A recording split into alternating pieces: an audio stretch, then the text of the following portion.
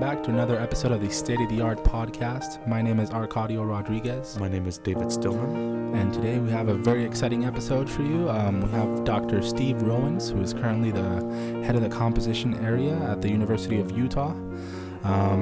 We're very lucky to have him here with us to talk to us, even though we do see him pretty much every day. It's not often that we get to sit down and talk to some of our faculty and professors, so it was really great to sit down and talk to him and talk music stuff, talk composition stuff, school stuff, so all great stuff. Dr. Roens has been here for about 25 years, so he's just chock full of wisdom, knowledge, and advice for composers and musicians as well. So it was great to sit down and talk to him. We talked about various topics. We talked about improv and how that was sort of his gateway drug into music. Talked about a couple other things.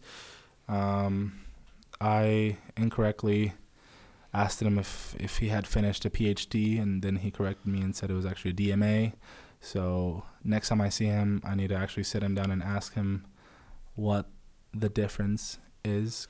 Do you know what the difference is between those? I just know one has to do with like scientific research and the other one doesn't. Well, like DMA is like a Doctor of Musical Arts, is it not? Is that not Yeah. what it stands for? What does PhD stand for? I don't know. Philosophy doctorate. I I have know no it's clue. big P, small We H. will Yeah. go back and talk to him about that.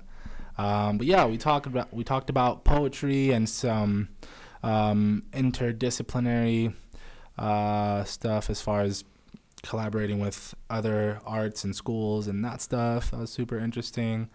I made up a word towards the end of the podcast. That word will be extracurricularly. After I heard myself say that, I realized that I don't think that's a real word. And we took 30 seconds out of our time and looked it up on the Googles. And turns out it is, according to one very succinct Yahoo Answers user, it is not a word. So thank you, ma'am, for the lesson. But yeah, anything else you're going to add, David? No, all that I really want to add is that Dr. Roens does have a lot of experience in the field, and I believe he will have a lot of really great information to give us. So without further ado, let's jump into the podcast. Great. So, yeah, we got Dr. Steve Roens with us today. And it's a pleasure to have you.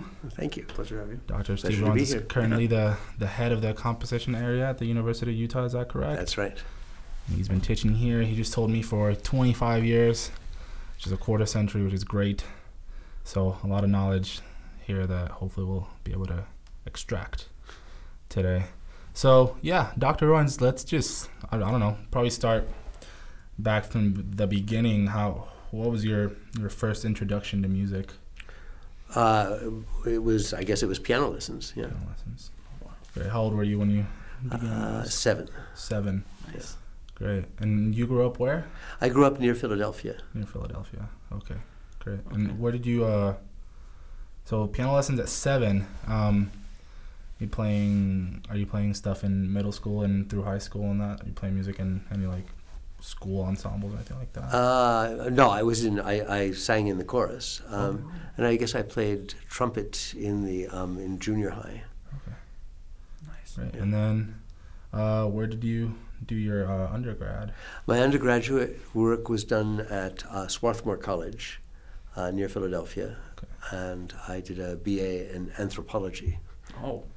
Oh yeah, I did see that because the other day I was looking through your bio and Morris's bio, and I found that was one of the things that I found. I was like, oh, that's quirky. That's great.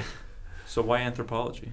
I was always fascinated by anthropology. Okay. Actually, I was, the way I got into anthropology, I was really interested in Greek mythology, and I'd found this wonderful 2-volume set of the Greek myths by the poet Robert Graves. And then somewhere along the line, I'd read that mythographers didn't really think that much of Graves. So somehow I moved on to a book about that was focused on anthropology, The Golden Bough by Fraser, and And so I got interested in that, and that took me into that book is kind of what they call armchair anthropology. So he didn't really go out into the field and do anything. He just read a lot of stuff and thought about it and wrote this at the time very well known book. And so that's what got me going in anthropology. Oh, that's awesome. And then what happened in your life that caused you to go into composition? Well, I never really intended to go into composition. I was interested in learning to do jazz improvisation, and I had found this 4-volume work by somebody who taught at Juilliard that was really very thoroughgoing, and I wanted to study it. And of course, at a place like Swarthmore, it's fairly high-powered, and so you really can't do anything unless you can get credit for it. There's just no time. And so I thought I could maybe get some sort of independent study going in jazz improvisation. And so I went to the different people in the music department, and I'd been taking some courses in music. And they all said, every one of them said, well, I don't know anything about jazz, so I really can't help you. So my senior year, I was walking to the dining hall and fell into step with one of the music theory people I'd studied with, and he said, "Oh, listen, we've got this new guy here from Princeton who's a composer. You might be interested in doing something with him." And so I immediately thought of my jazz project, and so I got the books and I went and met with this guy, and he said, "Well, I didn't know anything about jazz, but leave the first volume with me and come back next week." And so I came back and he said, I really don't like the way this is organized. Why don't you just go out and write something? And so before I knew it, I was studying composition. Nice. Who was that from Princeton? Who was that? His name was David Steinbrook. David Steinbrook. Okay, great. And then so that liking for improvisation, that was during your undergrad years? Yeah. Great. Do you still use improvisation at all? I never really got. I'm very good at jazz improvisation, okay. So I have sort of improvised in a very, very basic, not very interesting way. But I became really interested in writing music. He was a really good teacher and showed me all sorts of things that really intrigued me, and so. So I actually wanted to, when I graduated, I wasn't really any longer interested in anthropology, and I decided I'd maybe try to go into journalism, and I thought I might go to England and do something there. And so so he fixed me up with a friend of his, a guy by the name of Steve Pruslin, who was the pianist for the Peter Maxwell Davies group, the Fires of London. Oh, yeah. And so I went and met with him, Steve Pruslin, and he looked at my music and he said, "Well, it's really no more primitive than any other undergraduate's work." He said, "What you need to do is you need to go study with Louise Vosgergen at Harvard, and then you need to do graduate work at Brandeis." And I said, "Oh, okay." So that's what I did. That's awesome. So you went to England to be told to go back. Yeah, exactly. Yeah. That's great. And so where did you end up? So your PhD is in composition? Actually, a DMA in composition sorry. From, I got a Master's of Fine Arts at Brandeis and then a DMA at Columbia. Oh, okay. Great. And then when was it that you came here to the University of Utah? I came here in 1990. And what was it that caused you to come here? Just an open position? Yeah, I mean, well, it's not much different now from the way it was when I got my degree. Basically, there were 26 to 30 jobs a year all over the country, and everyone applied for all of them. Yeah. And if you got one, that's where you went. Yeah. That makes sense. And then my sisters started coming here to the University of Utah when I was like 10, so that was like the year 2000. And I remember back then, David Gardner Hall was much smaller. I don't even think this room existed. Right. And it's just I've seen the progress since I was a kid until now, from what the university was back then to what it is now. So I wanted to know, like, what are your thoughts and feelings on the progress, this awesome progress from 1990 to Oh, it's completely changed. I mean, Yeah. it's really, and it is, it's much. We've had some very, very good students over that period, and also increased the faculty. For instance, when I came, we were already down one musicologist, and so for years we just had two musicologists, and now, of course, we've just hired a third musicologist. So so that's very exciting. We have two very exciting visiting professors now, and in theory, who are also composers.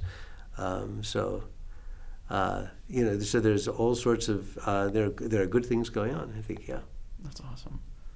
And I guess, are you the only one that's been here since 1990, or are there others? No, there are two people that I can think of off the top of my head, at least, who have been here longer than I have. Susan Duhlmeyer in piano, and Morris Rosenzweig in composition. Oh, Morris Rosenzweig. Okay.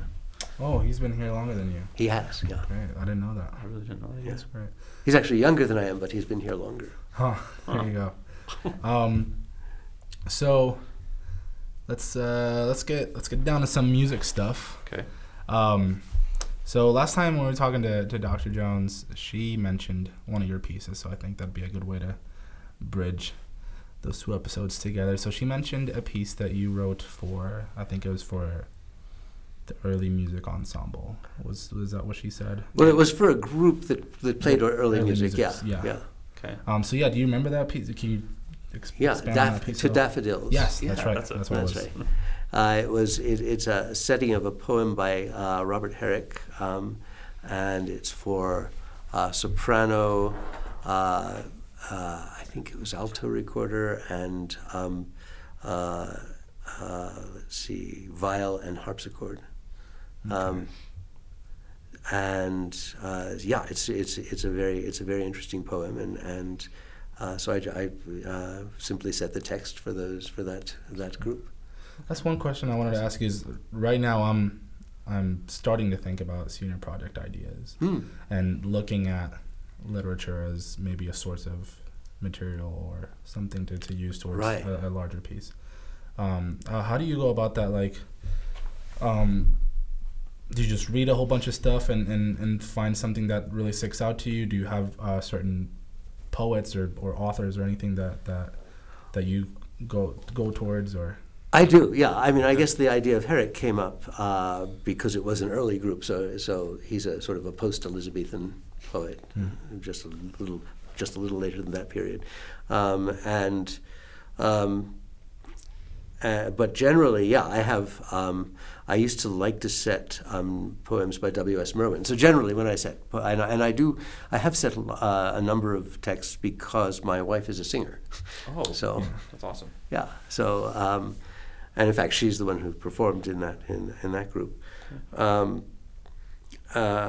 So I tend to go for more contemporary poetry usually. So W.S. Merwin, who is a very well-known American poet, lives in Hawaii now, I think. And more recently, I've been setting a lot of works by Catherine Coles, who's a poet here at the university, who was in fact for 5 years the poet laureate of Utah, of the state of Utah. And she's, I think, a wonderful poet, and I really, really enjoy setting her texts. What I look for is, you might say, exactly the opposite of Gerard Manley Hopkins. That is, whose poetry is very, very musical, as he uses lots of assonance, where you have a lot of vowels that rhyme within words, and it's very, very musical. To me, if a poem has its own music, that makes it kind of difficult to set. Yeah. So I look for spare poetry that is not, and so even with Catherine Coles's poems, not every poem works for me, but ones that are sort of relatively short and relatively sparse in the words, and that gives me kind of an opening to do something with them. Yeah. So Catherine Coles, she's a poet. Is she like a teacher, professor? Yeah, she's a professor in the English department. Department. So yeah, that's one thing that I think that I hope I can start to do with both the podcast and the composer circles, to start also reaching other departments, because I think my ideal vision for a senior project would be to have a poem that was also have a poem written at the university and a piece written at the university. So maybe have a student write you a poem, and then that sounds like a great idea. So I would love to reach out to the English department, see if I can sync up with somebody that I like and maybe shares a similar vision or whatever. But yeah, that's great that, working within the university too. And I understand what you're saying about the poems being too musical, because I think in a sense you almost might feel that the music is kind of like half written for you almost, and you got to just like exactly, almost like and a transcription. you need to be able to hear something to go with the text. If it's already singing a lot itself, then it's hard to hear through that. I see that. So what about your more instrumental music? How do you usually approach that stuff? I write pretty intuitively, so I basically, just start maybe improvising a little bit at the piano, and with an idea of what I'm going to write. So I generally know what forces I'm going to be writing for, and what kind of thing, whether it's going to be a group of short pieces that will go together, or whether it's going to be one long piece, and so I work out something for the beginning, and usually something that has some sort of energy about it, some syncopation, so that it'll carry rhythmically through. And then once I've gotten maybe 2 or 3 phrases written, I suddenly begin to understand what the form is going to be. So I don't really know that much about that till I have a bit of music, and then that sort of unfolds for me. And basically, I write freely atonal music, and so the most relevant material would be sets, would be 3, 4, 5 note sets, and I generally I don't really think about it a lot when I'm starting out, but then once I get going, I'm pretty aware of what sets I'm using, and if I get stuck, then that's when I go back and analyze what I've done. And usually, if I figure it out and continue with the same thing, it goes very easily. It's like a perfect example of the music coming before the theory, almost, right? Yes. Like you find something intuitive that you find musical, and then go back and figure out why. Exactly. Yeah. No, that's great. Yeah. I think I do that often myself as well. I think sometimes I don't make it to the logic step as soon as I should. I find myself quite a bit of measures into a piece, and then I'm like, okay, I need to figure out what I need to do next, so I need to figure out what I did before that. But yeah, no, that's awesome. Yeah, and I was thinking, your wife, she's really impressive. I've seen her sing some of your works and some other stuff at some of the concerts here, and it's always such a treat. It's great. Thanks. One of my questions, and I know it's probably a little bit easier being a professor at the University of Utah and also having a wife that sings, but when you're looking for performers, how do you go about doing that? That's a good question. I mean, sometimes people commission things, and so then you don't really have to find the performers. They've found you.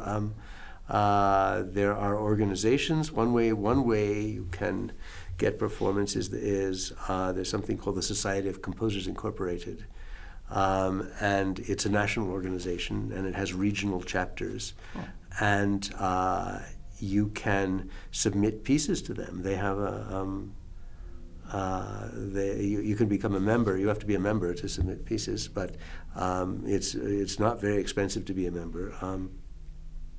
And so that's the way. I've had a couple of performances from them. We have an Intermountain West chapter, or I think it's Intermountain West. Is that located here, or is it? No, it's the actual sites of the performances vary. Okay. I haven't been an active member for quite a while, so I don't know what exactly where the conference. But it's a conference, and if you submit a piece, and if it's accepted, then they'll perform it. Often it's a combination of student and faculty performers. Of course. That's awesome. And so that's one way of getting things performed. Okay. Then having friends. It's really good to have performers who are friends, because that way you can get music performed, and sometimes sometimes they'll be people who have groups or who are involved with presenting organizations, and so they'll get your music done that way. So. Okay.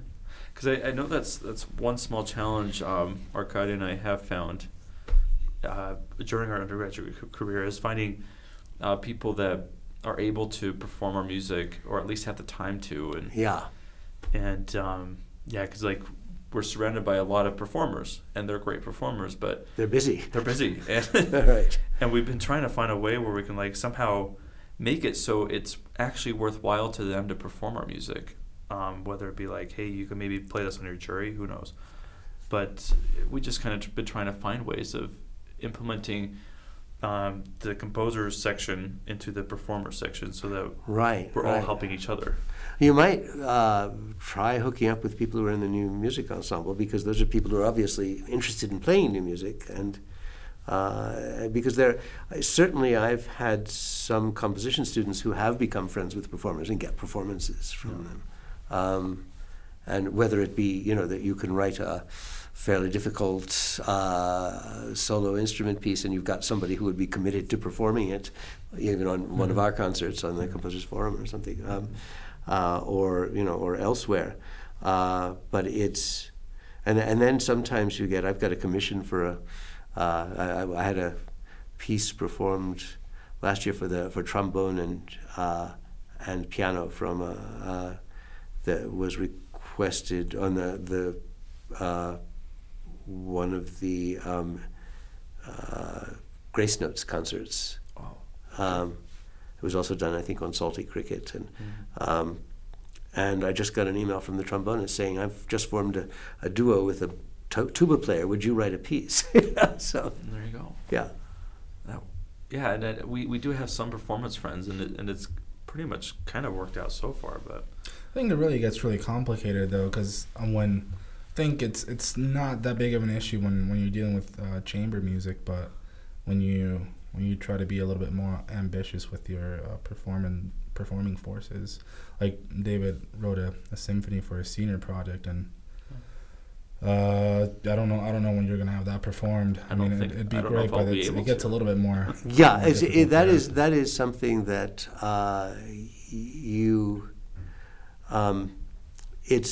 that's a trickier thing. I mean, I wouldn't really write an orchestra piece without knowing that there was going to be a performance of some sort.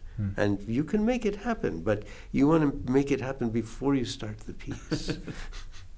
You want to know that because otherwise, then you've got a piece that is probably, not going to get performed. Exactly. Well, what do you think? I mean, how do you think we can make larger ensembles like that? Well, not make them, but get them to be a little bit.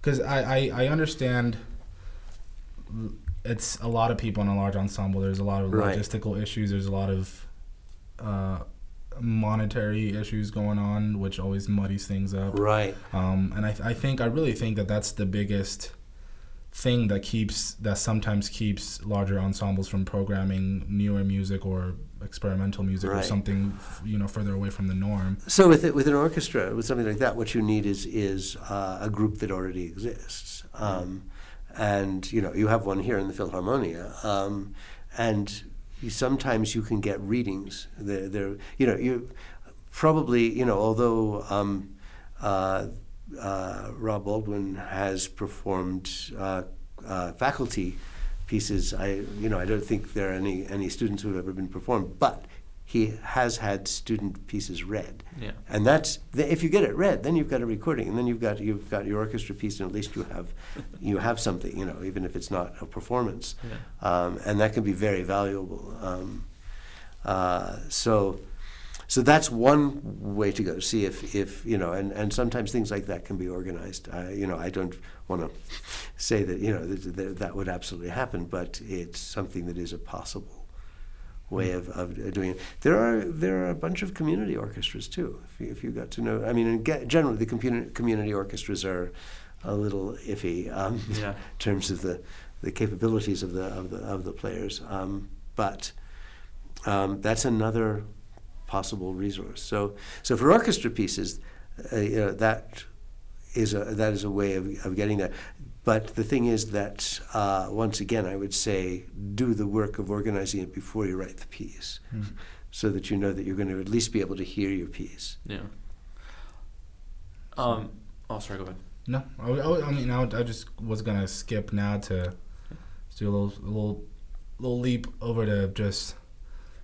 I was just curious as to what's your outlook on the state of new music currently.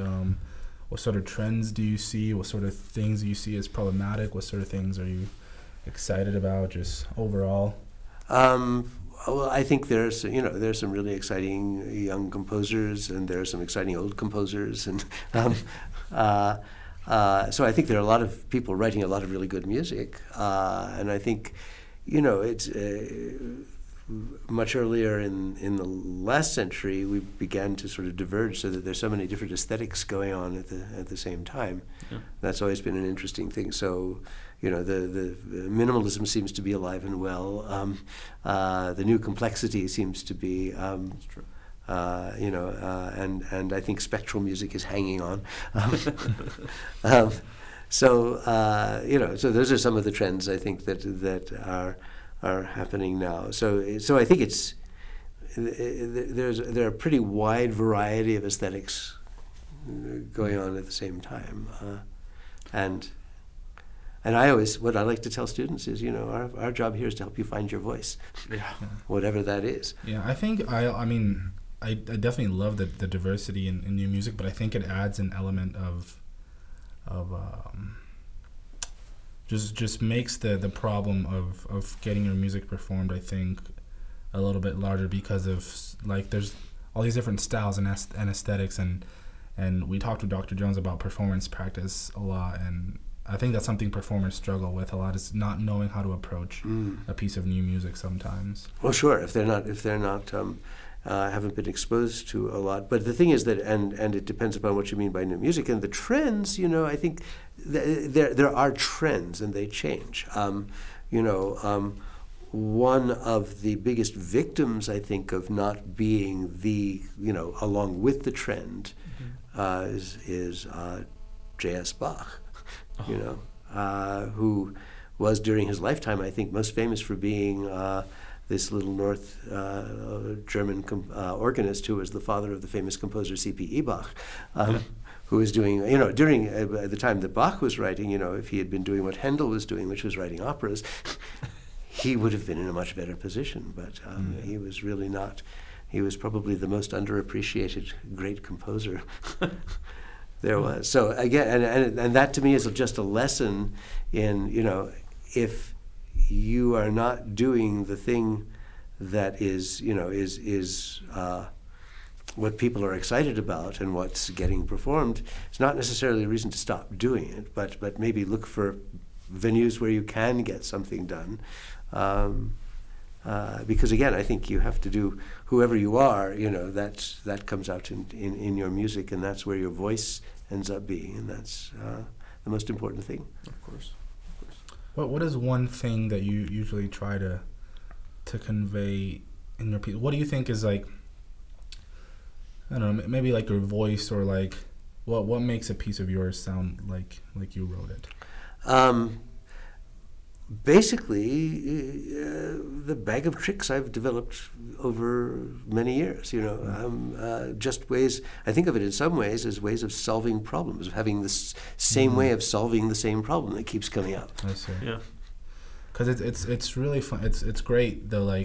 I'll listen to some of your music and some of Morris's music and Igor's music and whoever else is around here, and me 2 years ago, it would have all sounded the same. Right. Me right now, there's such a clear, distinct difference, and it's really. I'm glad to hear you say that. Yeah, it's not, and I don't think it's so much. I mean, my ear's gotten a little better, hopefully, after 4 years of school. But I think it's also knowing what to listen for. I think before I got deep into my composition degree, I wasn't sure what certain composers were going for, or what's the thing that they find valuable in a piece, you know, because if you just grow up listening to pop music and the Right. classical canon, you listen to new music, and if nobody's there to kind of guide you through it a little bit, you don't know what you're looking for. But once you get there, and then you hear certain things in Dr. Maxwell's music and certain things right. in Dr. Roens' music, it's all, you know, most of it is pretty atonal still, but it's really funny how that there's just all these things that even in an atonal setting, there's still so much character within each piece, and within, you know, from composer to composer, it just makes the whole thing so much more interesting. Yeah, and what happens is you become more and more familiar with the terrain, and so then these distinctions become plainer to you. Yeah, I think you're more acclimated, I guess, to exactly. that sort of sound palette, so that you don't get sidetracked maybe on certain. Right. You don't get stuck on, oh, that's dissonant. Right. Know, that you can you're acclimated with that. You can get past that, and you can see, oh, that's a little bit of a melodic line, and this is this second time it's come around. You start looking at those things and looking at things like form. Yeah, no, it's great. It's great stuff. Yeah, I feel like studying in the University of Utah, studying in this department, just helped open my mind. I had an opportunity to go to Cleveland Institute of Music just for a summer, like way back before I started studying here, which did open my mind, and it was great being around people that had different ideas and senses of music. Because I was one of those guys that was like, oh, I hate atonal music. Right. But now I love it. I appreciate it. I appreciate all styles of music. That's great. And I feel like that's one thing the department has done really well. And it especially helped me find my own voice. I felt like at the beginning of my composition career here with Igor, I felt like we were like butting heads. He's like, you got to try something else. I'm like, I want to do the same old thing I've always been doing. But then he's like, it was like this veil came up out from over my eyes, and I just like, I can do so much more. Yeah. So it's great. I love it. But that's very good. I think one thing that we have that has been very helpful too is the Abravanel series, bringing all these composers, because also that's been a pretty eclectic group of composers. I don't think there's no single line. It's like people from so different. Yeah, exactly. Yeah, I think one thing though that is a new thing that I think about composers is that realizing that the composer is a lot of the times and very often also fulfilling the role almost as a philosopher at the same time. Mm-hmm. I think one thing that I didn't appreciate at the time, but I really appreciate now, is when I first got here, I was a music ed major, and I switched over to composition, and I had a meeting with Dr. Chouaki, and the first thing that he asked me was, why do I want to be a composer? And never, like, it's just right there, first meeting, first thing, it's like you have to contend with this now, you know, you have to, and so that just goes back to not even I mean, obviously you guys always help us and guide us in finding out our own voice, and I think I'm getting really close to that, but not just that, it's also like finding purpose in just, that's a really big question. Like I don't know that every other major gets asked that question. Is like, maybe they do, but I feel like just sitting and thinking about some of the things that we take for granted as it concerns music is something that I think is very prominent in a composition degree, and it's something that I really appreciate, because that's from there is where you get sort of like an appreciation for other styles of music, and you know, you're not just stuck in thinking about music in a certain way. Music can be all these different things, and everybody has their own intent and purpose that they're going for. So I just think being able to have those conversations with other composers and whatever is really helpful for me. Yeah, me too. Oh, absolutely, and it's a challenge. When I mentioned that I was I met with this pianist, Steve Roens, and it so happened that a very wonderful composer was over in London at the same time, a composer by the name of Seymour Schifrin, who taught at Brandeis. And so I ended up being invited to lunch by Steve Roens with Schifrin, and And he said to me when I met him, he said, I'm going to say to you what I say to all young composers that I meet, who said, if you can do anything else, do it. Only do this if you absolutely have to. Mm. Which is very good advice, because it's not an easy path. Yeah, and it's I mean, it kind of hits you on two levels. Yeah. That's kind of a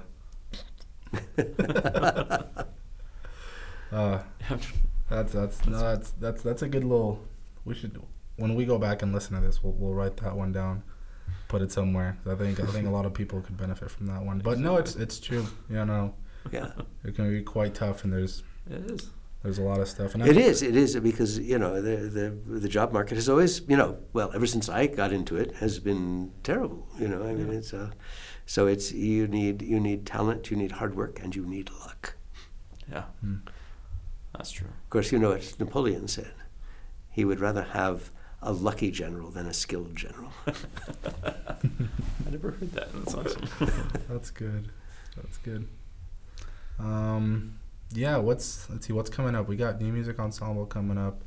And crosstalk. Yeah, I was gonna ask. Yeah, if I don't know if have you ever done anything with electronic stuff before? So I at Columbia, of course, we had the historic Columbia Princeton Electronic Music Studio. Yeah. And everyone at Columbia had to do at least a year of electronic music. So I did. However, it didn't take. I mean, I like electronic music, but I didn't enjoy writing it. And of course, in those days, we had to work in the kiddie studio if it was your first year, which meant that was tape, 15 inches per second tape, and a razor blade. And if you dropped your razor blade on the floor, it was magnetized. We had a razor blade demagnetizer you had to use. So, and when at the end of my year, I had to write a piece, and so I wrote my piece, and I called it Scheißstück. Do you know? How's your German? Do you know that? No, I don't know. I mean, it sounds like something, but I'm not 100% sure because I'm not that good on German. Shit piece, yes. Yeah, it's okay. I was on to it. I left it in the studio. That was the end of my experience with electronic music. But no, and I am of an age when I could get away with not being a composer of electronic music. Now that's not the case. I mean, everybody has to have chops in electronic music. Yeah, that's another conversation we have often is how many hats composers and it's a have to wonderful wear thing. now. I mean, what Mario Davidovsky has done, Art Krieger, I mean, just really, there are people who do spectacular things with electronic music. And electronic music. Miguel Chouaki. Oh, yeah, there you go. And like Arcadio was saying, like nowadays, the composer has to hold so many hats or wear so many hats. That's right. Yeah. Yeah, just all these different professions have been consolidated onto, and I mean, it's good. I mean, the more skills you have, the more marketable you are, the more versatile you are.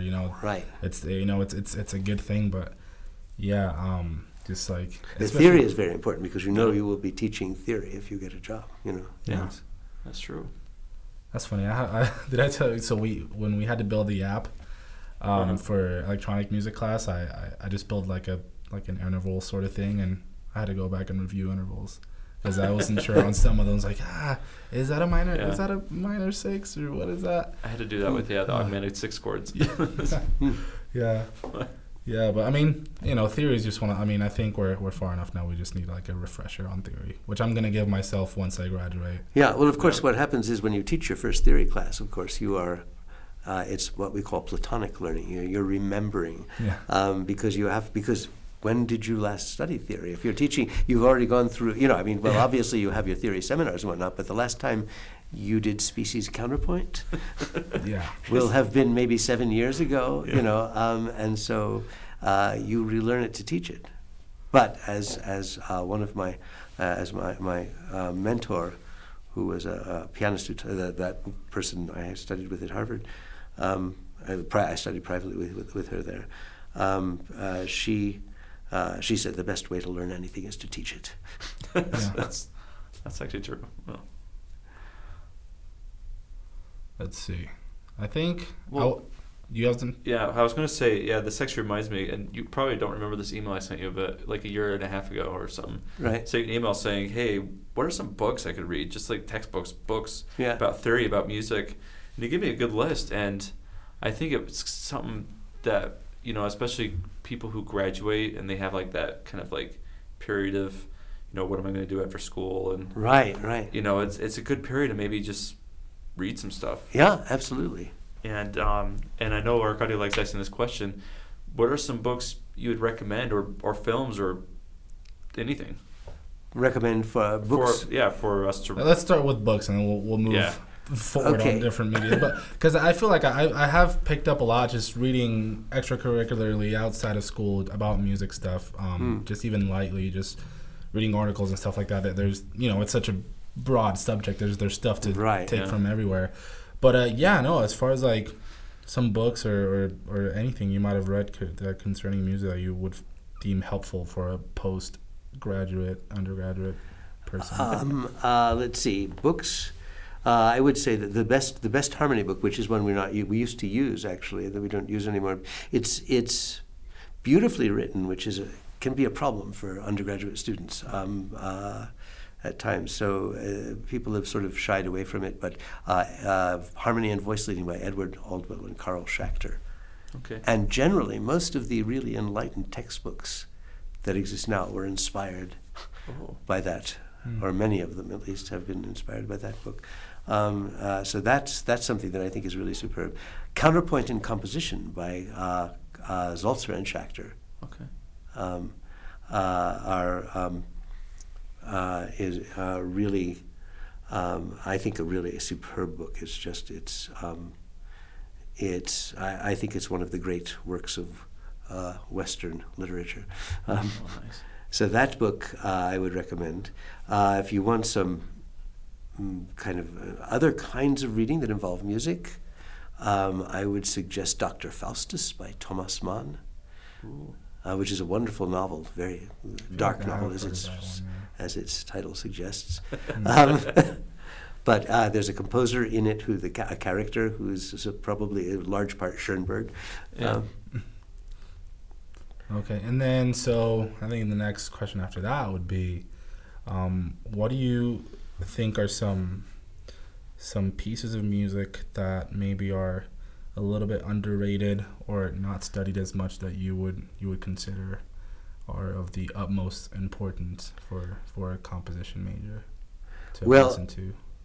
I would say that, I am a great, although, I didn't study very much with him and didn't have that much to do with him when I was at Brandeis. Seymour Schifrin, I think, is really a wonderful composer who is, he wasn't underrated during his lifetime, but he died very young, at the age of 52. And so, basically, although it seems like it was a great idea in the past for composers to die, now it's not a very good idea. Nobody performs your music after you're gone. Yeah. There's not a lot of stuff you can find. A piece that I absolutely love, and there are composers, important composers in New York who feel that this is a problematic piece. So I'll give you that warning. But it's called In Eus Memoriam. It's a chamber piece. I think it's a really wonderful piece, and so I would recommend listening to that piece. And in a sense, that's he's a composer who's underrated, I think, just because he's not around anymore. I think when he was around, he was a pretty important composer, actually. Yeah. Also, Donald Martino. There's a piece that I like to use a lot, used to use as a model for students. I think it's simply called Trio. It's for clarinet, violin, and piano. Wonderful piece. Very early Martino piece, actually. There are a lot of wonderful pieces and composers. If you haven't experienced him at all, Stefan Volpe is a. I don't think I've heard of him.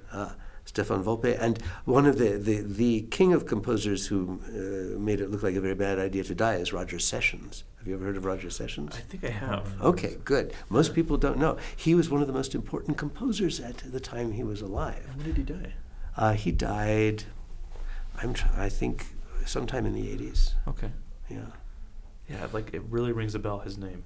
But Yeah. I mean, it's great that I don't know any of those names because that's why you're here. Just go ahead and know those names now. Yeah. That's awesome. Yeah. Unless you got anything else, David, I think No, that was we're a good time to wrap up. Thanks so much, Dr. Roens, for my pleasure, spending the Arcadio. time with us.